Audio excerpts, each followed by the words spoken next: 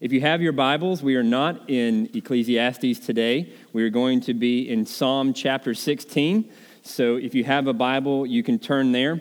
This summer, if you've been a part of King's Cross, you've been asking the question, what is the good life? And you've primarily been going through Ecclesiastes. And today, we're going to look at Psalm 16, continuing to ask that same question, what is the good life? And we're going to answer that from Psalm 16 today, that the good life is simply enjoying God. And we're going to talk about that together. So give attention to the reading of God's word. We're going to read all of Psalm 16. And so let's give attention. Psalm 16. Preserve me, O God, for in you I take refuge. I say to the Lord, you are my Lord. I have no good apart from you. As for the saints in the land, they are the excellent ones, in whom is all my delight. The sorrows of those who run after another god shall multiply. Their drink offerings of blood I will not pour out, or take their names on my lips. The Lord is my chosen portion and my cup. You hold my lot. The lines have fallen for me in pleasant places. Indeed, I have a beautiful inheritance. I bless the Lord who gives me counsel. In the night also my heart instructs me. I have set the Lord always before me because he is at my right hand. I shall not be shaken. Therefore my heart is glad and my whole being rejoices. My flesh also dwells secure, for you will not abandon my soul to Sheol or let your Holy One see corruption. You make known to me the path of life. In your presence there is fullness of joy. At your right hand are pleasures forevermore. Friends, this is the word of the Lord. Let's pray once again before we go to the word together. Dear Heavenly Father, we know that this can seem strange to some from reading words from a book so many thousands of years ago. But Father, this is more than a history lesson. And this is more than an intellectual exercise. But Father, this is an opportunity for the God of the universe to meet and speak to his people. And so, Father, we pray that you would do that. We come with expectant hearts and relying on the Holy Spirit for you to do something in us that we cannot do for ourselves. In Jesus' name we pray. Amen. Well, there are a few words that just don't seem to belong together, like accurate estimate, or my favorite, when you order jumbo shrimp. Also, many of you looked at the sermon title and maybe thought, enjoying God. Now, there are two words that don't seem to go together. Now, Merriam-Webster gives us the definition of enjoyment as happiness or satisfaction or taking pleasure in. And let's be honest today. How many of you, whether you would describe yourself as a Christian or you wouldn't describe yourself as a Christian, would associate enjoyment with God, right? If you wouldn't describe yourself as a Christian, you likely don't even believe in the existence of God. But if you did believe in the existence of God, many of you may not even like him, right? You're like, God may exist, but I don't want anything to do with him because I don't associate pleasure with this God of the Bible. If anything, I think of this God of the Bible kind of like the 10-year-old with a magnifying glass over an anthill who just exists to make our lives miserable, right? Many of us think about God that way. I remember when I graduated from high school as a senior, maybe some of you recently graduated from high school. I remember as a senior thinking very distinctly that I believe in God, that he exists. But God is over here, and pleasure and fun, they're over here. And I had no idea how to reconcile those two things together. But even if you wouldn't describe yourself as a Christian or even believe in God, let me ask you this. How happy are you today? Well, there was a recent Harris poll, and this Harris poll showed that only 1 out of 3 Americans described themselves as being happy. And so many of us who would not describe ourselves as Christians wouldn't associate enjoyment with God, but even without God, many of us don't really think of our lives as being happy. Now, let's talk about Christians. How many of you who have been Christians for maybe a long time in your life would even think of enjoyment when it comes to God? Now, if I'm honest and I think about Christianity or God, the things that I would associate with God are things like fearing God, or maybe even honoring God, or maybe even trusting God or loving God. But I don't normally think about enjoying God, finding pleasure and satisfaction in God. For many of us who have been lifelong Christians, sometimes church can feel like going to the dentist, right? We know it's something we ought to do, but we don't necessarily enjoy it. I remember that as a kid when I was 6 years old. I remember going to Christian camp for the very first time, and it was this overnight sleepaway camp. And imagine this. I had fun with a bunch of Christians. And for the first time, I began to associate God with something other than hard pews, cheap carpet, and having to be quiet in church. The solution for me was simply to become a preacher so I could talk in church. And so if you have trouble being quiet in church or any of your kids, just tell them to become a preacher. You get to talk the entire time in church. We don't know how to enjoy God, I think, even as Christians. But I want you to know this, that we, in our branch of Christianity, are committed to enjoying God.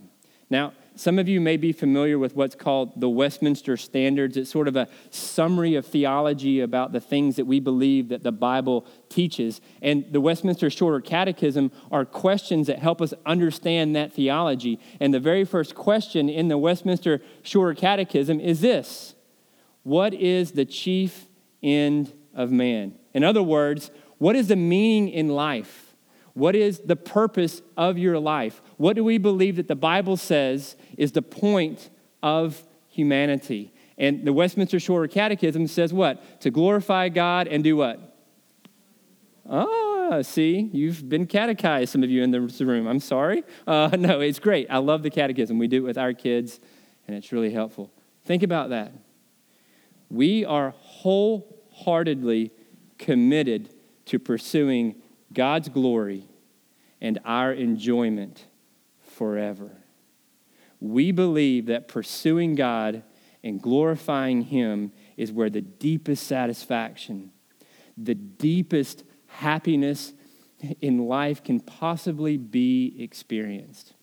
Now, I'm grateful for several theologians and authors who have written about this. Blaise Pascal, if any of you read John Piper or Sam Storms, these are some theologians and pastors who talk a whole lot about what it means to enjoy God. If you've never read Desiring God by John Piper, I highly encourage you to read that this summer, because it reminds us that our whole purpose in life is to glorify God by enjoying Him forever. And so that's what we're going to talk about today, really briefly from this passage from Psalm 16. We want to ask that question: how do we enjoy God forever? So 3 answers from this text. Let's look down at verse 1. Looking at verse 1, it says, "Preserve me, O God, for in you I take refuge." Now, if you were looking up above and see that it was written by David, you might understand a little bit about the context of Psalm 16. What was happening in the life of David when he was writing this psalm? Well, most commentators think that David was writing this, get this, while he was on the run from Saul, while he was being pursued by his former mentor who was trying to kill him, living in a cave. He wrote this psalm about enjoying God. So keep that in mind, that in the midst of this psalm, in the midst of David writing about enjoying God, he is in a dangerous and difficult set of circumstances. He is even possibly thinking about being on the verge of death. And so think about that context of hardship. And he says, "I have no good apart from you. My lot has fallen in pleasant places." You know, that's hard to do, right? Because we as Christians don't stick our head in the sand and think that everything is just pixie dust and fairy tales. We're very aware that we live in a fallen world where there's sin and there's brokenness and there's hardship, that we oftentimes live in a cave, and it's hard to praise God in the midst of difficult circumstances. So how do we enjoy God even when life is not easy? Well, notice what David did in verse 1. Enjoying God means enjoying the person of God. Enjoying God means enjoying the person of God. Now, how do I get this out of the passage? Well, if you look at verse 1 and in verse 2, David actually uses 3 different names of God in these first 2 verses. Why is he doing this? Because he's reminding himself who God is. He's dwelling on the person of God. He's getting to know God in the midst of difficult circumstances. So in verse 1, when he addresses God, he says, you preserve me, O God. Now, that's the most common word for God. The most common name is El, and it simply means this: you are the strong one or the mighty one. He's reminding himself that God is powerful. Now, the second name that he uses for God is in verse 2. Whenever you see Lord in all caps, it means, particularly if you're using an ESV Bible, it is the covenant name of the Lord, right? It's Yahweh. Now, who was Yahweh? Yahweh was the name that God had given to Moses, right? Yahweh is the name that God had given to the people of Israel when he says, I will be your God and you will be my people. I am Yahweh. And so David is reminding himself that not only is God powerful, but God is also personal. And then looking again at verse 2, he says, I say to the Lord, you are my Lord. He says, I say to Yahweh, you are my Adonai. What does Adonai mean? It means king. He is declaring that God is sovereign over his life. So what does David do in the midst of difficult circumstances? He is enjoying the person of God by dwelling on the character of God. Friends, when life doesn't make sense, when you don't understand what God is up to in your life, enjoy the person of God by looking at who he is, that he is powerful, that he is personal, and that he is sovereign. You see, God is not just an abstract thing, an idea, or a concept. He's not like the Force in Star Wars, but he's an actual person who has existed before the foundation of the world as Father, Son, and Holy Spirit. So enjoying God means simply enjoying him as a person. Take this down for a moment just to a human level, right? My wife, Kelly, is up front here. We celebrated our 11th anniversary this summer, and so we've known each other for about 13 years, and so we know each other, good and bad, right? We have a lot of data points about our character and that we are for one another. And so at times in our life, I may not know exactly what she's up to, but I trust her, even on simple things like coming back from Atlanta from a road trip, and it's our 11th anniversary that weekend, and she says, I have a surprise. I can't tell you what we're going to do, but trust me. And I can. Why? Because I know her character. I know she loves me. I know she's for me. And so even though I don't have all the information, I can trust her in those circumstances. Friends, if we can do that on a human level, how much more can we do that with the God of the universe, who is all-loving, all-powerful, all-wise, and all-sovereign? If we get to know the person of God, we can enjoy him even in the midst of difficult circumstances. Now, as I thought about that this week, that's kind of a tall task this summer, right? What is the good life? Enjoy God this summer. It's kind of like, okay, enjoy the God of the universe this summer. That seems like a tall task. Well, it's kind of like that old saying or the question, how do you eat an elephant? Well, one bite at a time, right? how do you get to know the God of the universe? 1 minute at a time. As you have opportunity this summer, get to know the person of God through talking about God with one another in your gospel life groups. Get to know God by spending time in His Word. Find 5 minutes or 10 minutes to get to know Father, Son, and Holy Spirit. Enjoying God first means enjoying Him as a person. Next, though, the next part of this psalm is in verses 3 through 8. And David not only enjoys the person of God, but he enjoys the gifts of God.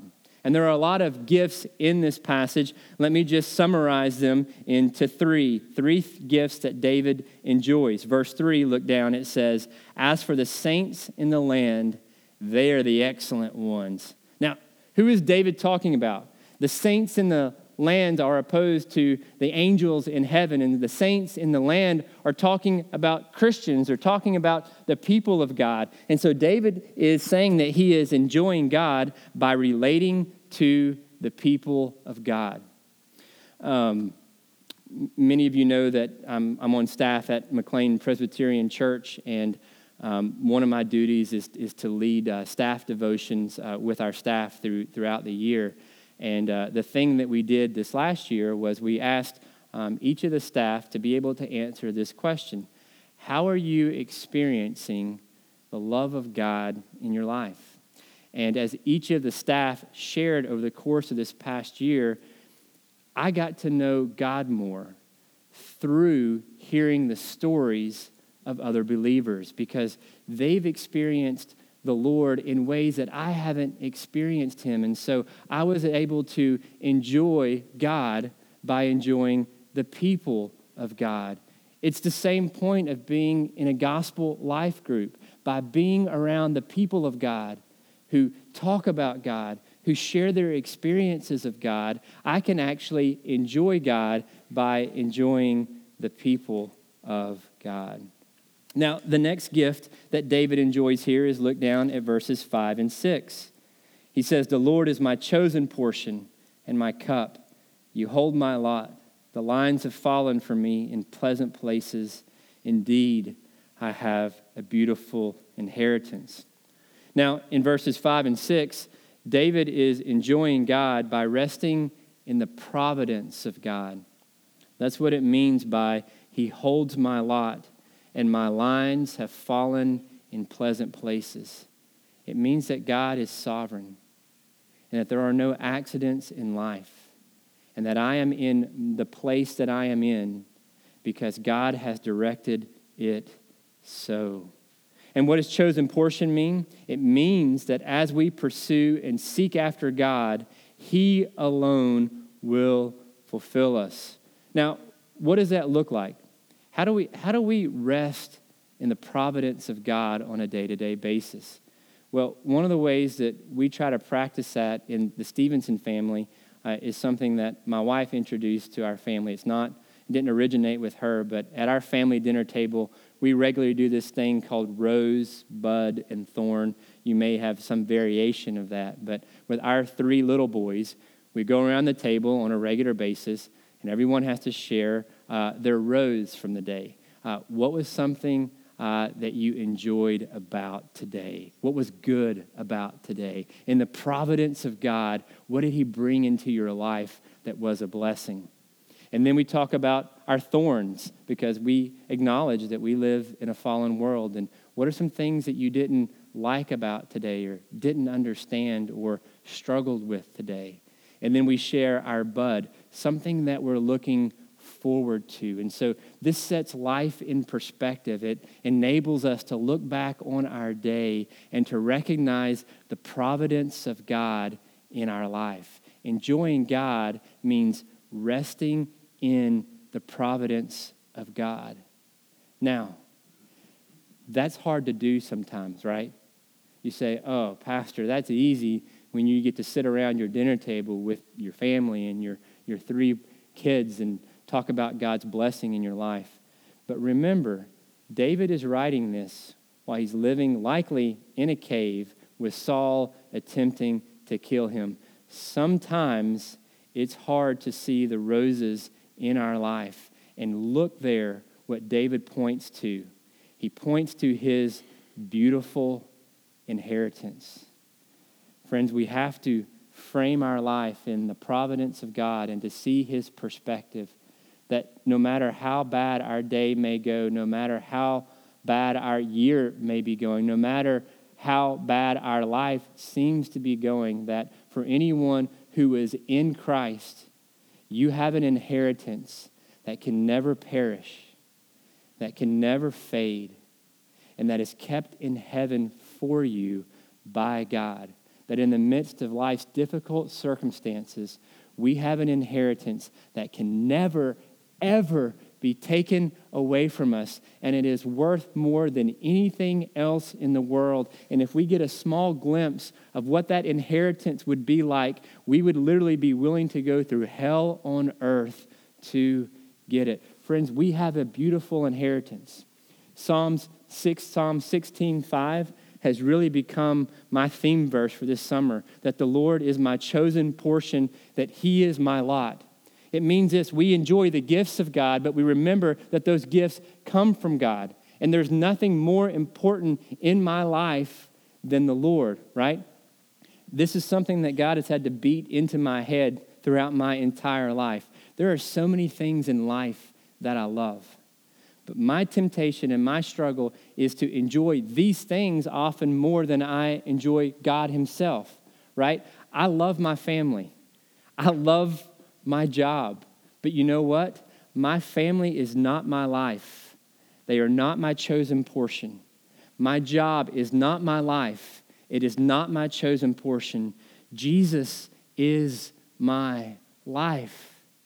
And when that goes deep into our souls, that changes us, right? Because family is important, but if God fills our cup, then a lack of one or a hard one doesn't crush us.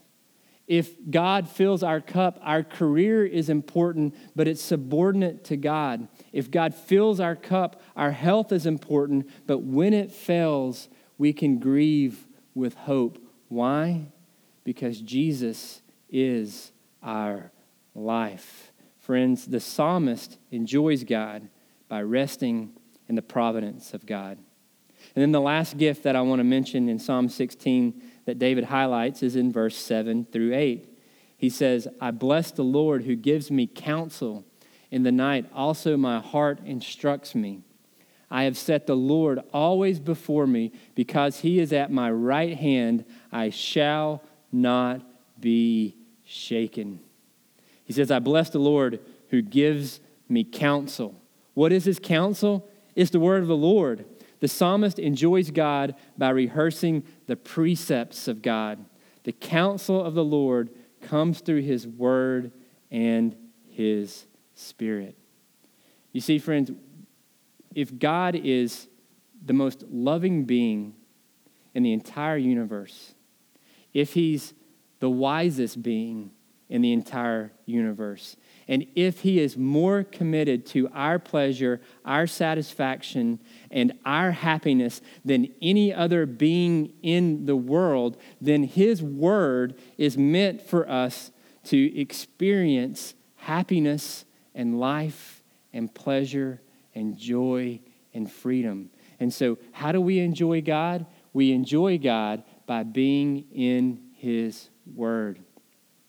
We just ordained new deacons at our church, and one of the deacons was talking to me about their experience in the officer training class, and we spend a year together really diving deep into the Word of God. And he said, you know, when I first was nominated as a deacon and I learned we were going to kind of do this officer training, this class for a year, I was kind of like, oh, man. But I got to tell you, as we studied the Word of God and the theology of God, I got to tell you how much I enjoyed God more this last year. That's what the Word of God will do in our life. As we spend time in it, we will enjoy him because we are committed to his word, that we believe that following it leads to ultimate satisfaction and pleasure. So second thing, enjoying God means enjoying his gifts. Now, how do you do that this summer? What is the good life? It's simply this. Whatever you do this summer, Whatever gifts you enjoy, do it all to the glory of God. Connect the gifts that you experience in your life directly to the hand of God. Now, it doesn't feel like summer right now. How about the weather this weekend, right? Mid-70s, it felt like the fall this weekend. It's fantastic. But it is summer, and for many of us, we create a little bit more margin in our life this summer to do some things that we can't do throughout the year. We see extended family. We go to the beach. We take trips. We hang out at the lake. We spend more time with our kids when they're out of school, maybe. And how are we to enjoy the good life this summer? Enjoy the gifts that God has given to you. 1 Corinthians 10:31, whatever you do, do it all to the glory of God. Whether you're barbecuing in your backyard, whether you're sipping sweet tea, connect those gifts to the hand of God. Whether you're taking a walk on the beach or you're swim in the lake, recognize that those good gifts come from the hand of God. Read a novel, go to a baseball game, spend time with friends, and connect those gifts to His hand. Trace the sunbeams to the sun. Connect the gifts of God to the God who loves you. Enjoying God means enjoying His gifts. And finally, the third thing of what it means to enjoy God in this psalm is this. In verses 9 through 11, it's enjoying salvation. Look at verses 9 through 11. It says, therefore my heart is glad, and my whole being rejoices. My flesh also dwells secure, for you will not abandon my soul to Sheol, or let your Holy One see corruption. You make known to me the path of life. In your presence there is fullness of joy. At your right hand are pleasures forevermore.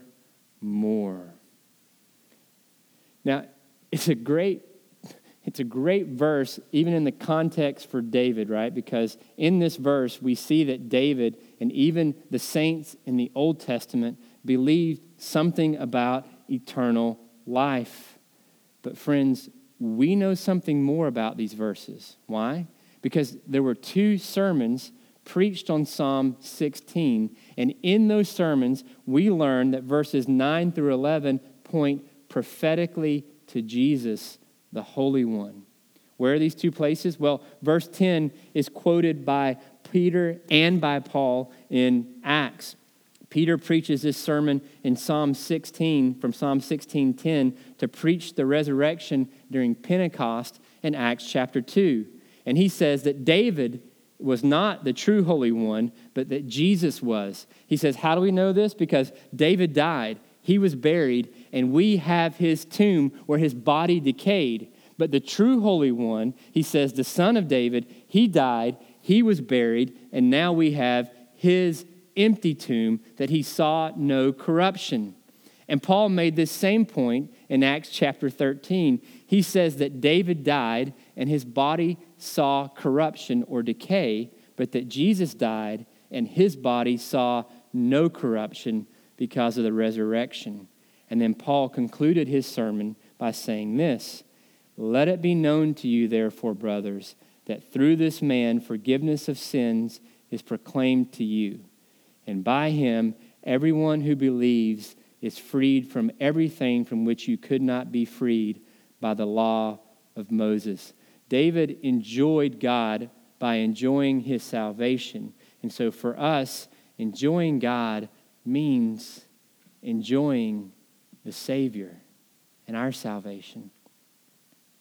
I don't know if any of you saw the news story in Newsweek a few weeks ago. It was just a random story about a 5-year-old boy who was in a community center for a wedding that their family was celebrating.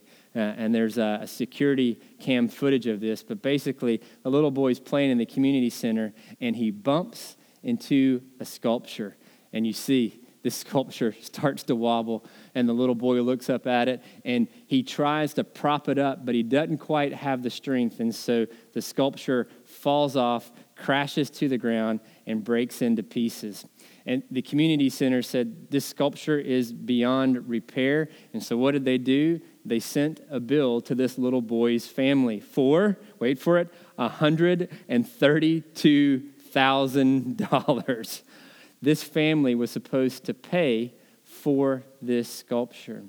And they are looking at having to take out an extra home equity mortgage in order to pay that debt. But the most heartbreaking thing about this part of the story was that the mom of this 5-year-old little boy said that her little boy is having trouble sleeping at night because he has all these bad dreams about knocking over this sculpture. For me, it terrified me because I've got a 9-year-old, a 7-year-old, and a 4-year-old little boy, and I'm like, I'm never going to any more museums in D.C.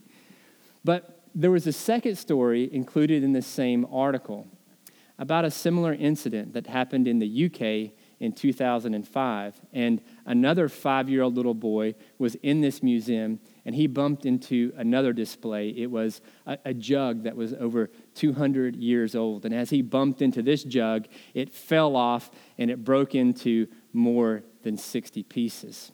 Now, don't get me wrong, right? Justice, if you break something, you're supposed to pay for it. But what was beautiful in this second story was that the museum did not demand payment, and their response was completely different than this first community center. Their response to this family was, "We're so glad that you came, and we hope that you'll come back and visit again." Now, don't get me wrong, it's justice to pay for something that you broke. But don't miss how beautiful this second story is, that there's grace. You see, the grace in this story is the message of the Bible. You see, you and I have broken something infinitely more valuable than simply a jug or a sculpture. That it's broken and shattered into more than 60 pieces as sin and brokenness has entered into this world. And friends, we owe a debt that we cannot pay. We don't have the resources to pay for that debt. But instead of being held accountable to pay that debt, someone else has absorbed that cost. They've taken the penalty for us. That person is Jesus, right? That's the gospel. But it's not simply that, hey, you don't have to pay for this, but the gospel also invites us back into his presence. You see, friends, we enjoy God by enjoying his salvation. We enjoy God. Why? Because we know that he enjoys us. He doesn't simply tolerate us, but he actually enjoys us. Now, if I'm honest, I can tell you this. Most days, I think that I'm a failure. I do. Most days, it's my default mode. I have those bad dreams of that 5-year-old, right? He recognizes that he knocked over the sculpture, that he's guilty, that he did something wrong. And for me, that's my default way of thinking. When I wake up in the morning, when I go to bed at night, I know that I'm a failure. I know that I'm not as patient with my kids as I should have been. I know that I'm not as sacrificial and loving towards my wife as I should have been. I know that I haven't been the perfect employee that day, that I haven't done everything as I ought to have done. My sins are ever before me, and it's easy to think, wow, God's barely tolerating me. But that's just not true. The most amazing verse in all of Scripture is perhaps Zephaniah 3:17, which says what? It says, He, God, the Lord of the universe, doesn't just tolerate us, but instead he rejoices over us with singing. Can you believe that? While I'm rehearsing my failures, while I'm having bad dreams about knocking over the sculpture, God is enjoying me and celebrating me and singing to me and pouring out his love over me. Friends, if we could experience that in those moments, we would enjoy God and experience the good life in radically different ways. So what does it look like to experience the good life this summer? Enjoy God. How do you do that? Enjoy God as a person. Enjoy the gifts of God and enjoy the salvation of God through Jesus Christ. May it be so. Let's pray. Dear Heavenly Father, I confess that in my life I don't often enjoy you, that it's easy to rehearse my failures or others' sins against me. It's easy to live a life of envy, of looking at what others have and what we don't have. But Father, enable us to see the gifts of God that come through the person of God. Enable us to get a small taste, a brief glimpse of eternal life, of abundant life, that we might be willing to go through hell on earth to be with you forever. Father, open our eyes to this. Enable us to enjoy you by being in your word, by being with the people of God, by celebrating all the good things that you have brought to us. Father, we ask that you would do this for the sake of your Son, Jesus Christ. In his name we pray. Amen.